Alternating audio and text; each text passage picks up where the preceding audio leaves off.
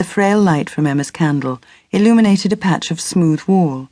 She was certain she could make out faint markings on the wall, like writing scratched onto the surface.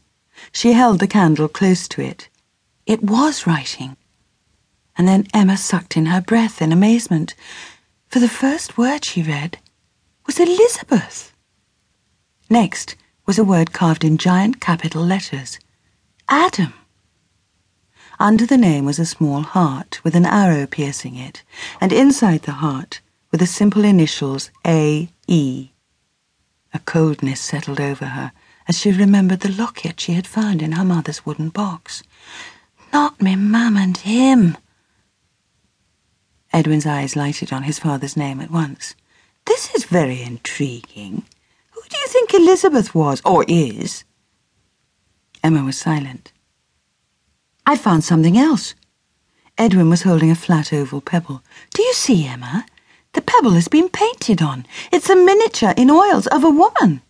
I think it's Aunt Olivia. Emma said nothing, but thought grimly, no, it's not, it's me mum. Edwin put the stone in his pocket. I think I shall keep this, he said. Let's get out of here, Emma pleaded. It's warmer in the sun. Without waiting for him to reply, she ran along the tunnel until she was out in the fresh air.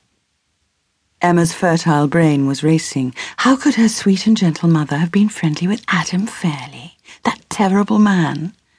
But there was the stone Edwin had found.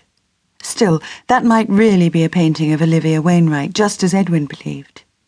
She then thought of the locket. Yet even that didn't mean anything significant. Lots of people had names beginning with an A. In no time at all, she felt more cheerful. Edwin had emerged to join her. Do you feel better now? As he spoke, there was a loud blast of thunder. It appeared to crack the sky wide open, releasing searing blades of brilliant white lightning. The rain came down in lashing torrents, and Edwin and Emma were soon drenched to the skin. Edwin pushed Emma towards the opening of the cave. Into the cave, we'll be safe there and dry. Inside the cave, it didn't take them long to get a fire started. Then Edwin began to busy himself with the empty sacks. It'll be quite comfortable, Emma, he said.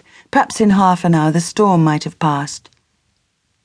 A long silence developed between them.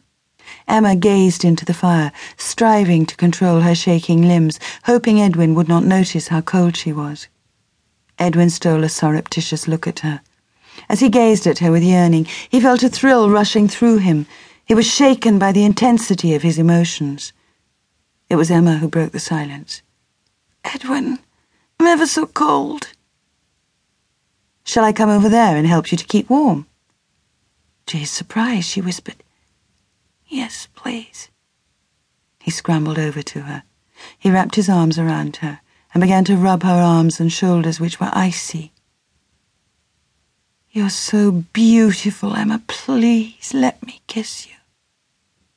He pressed his mouth to hers before she could refuse him. I love you, Emma. Oh, how I love you. Don't you love me? Yes, Edwin. Oh, yes. Emma began to relax, enjoying his warm and affectionate caresses. Slowly, and with great tenderness and delicacy, Edwin began to make love to Emma, and eventually she to him.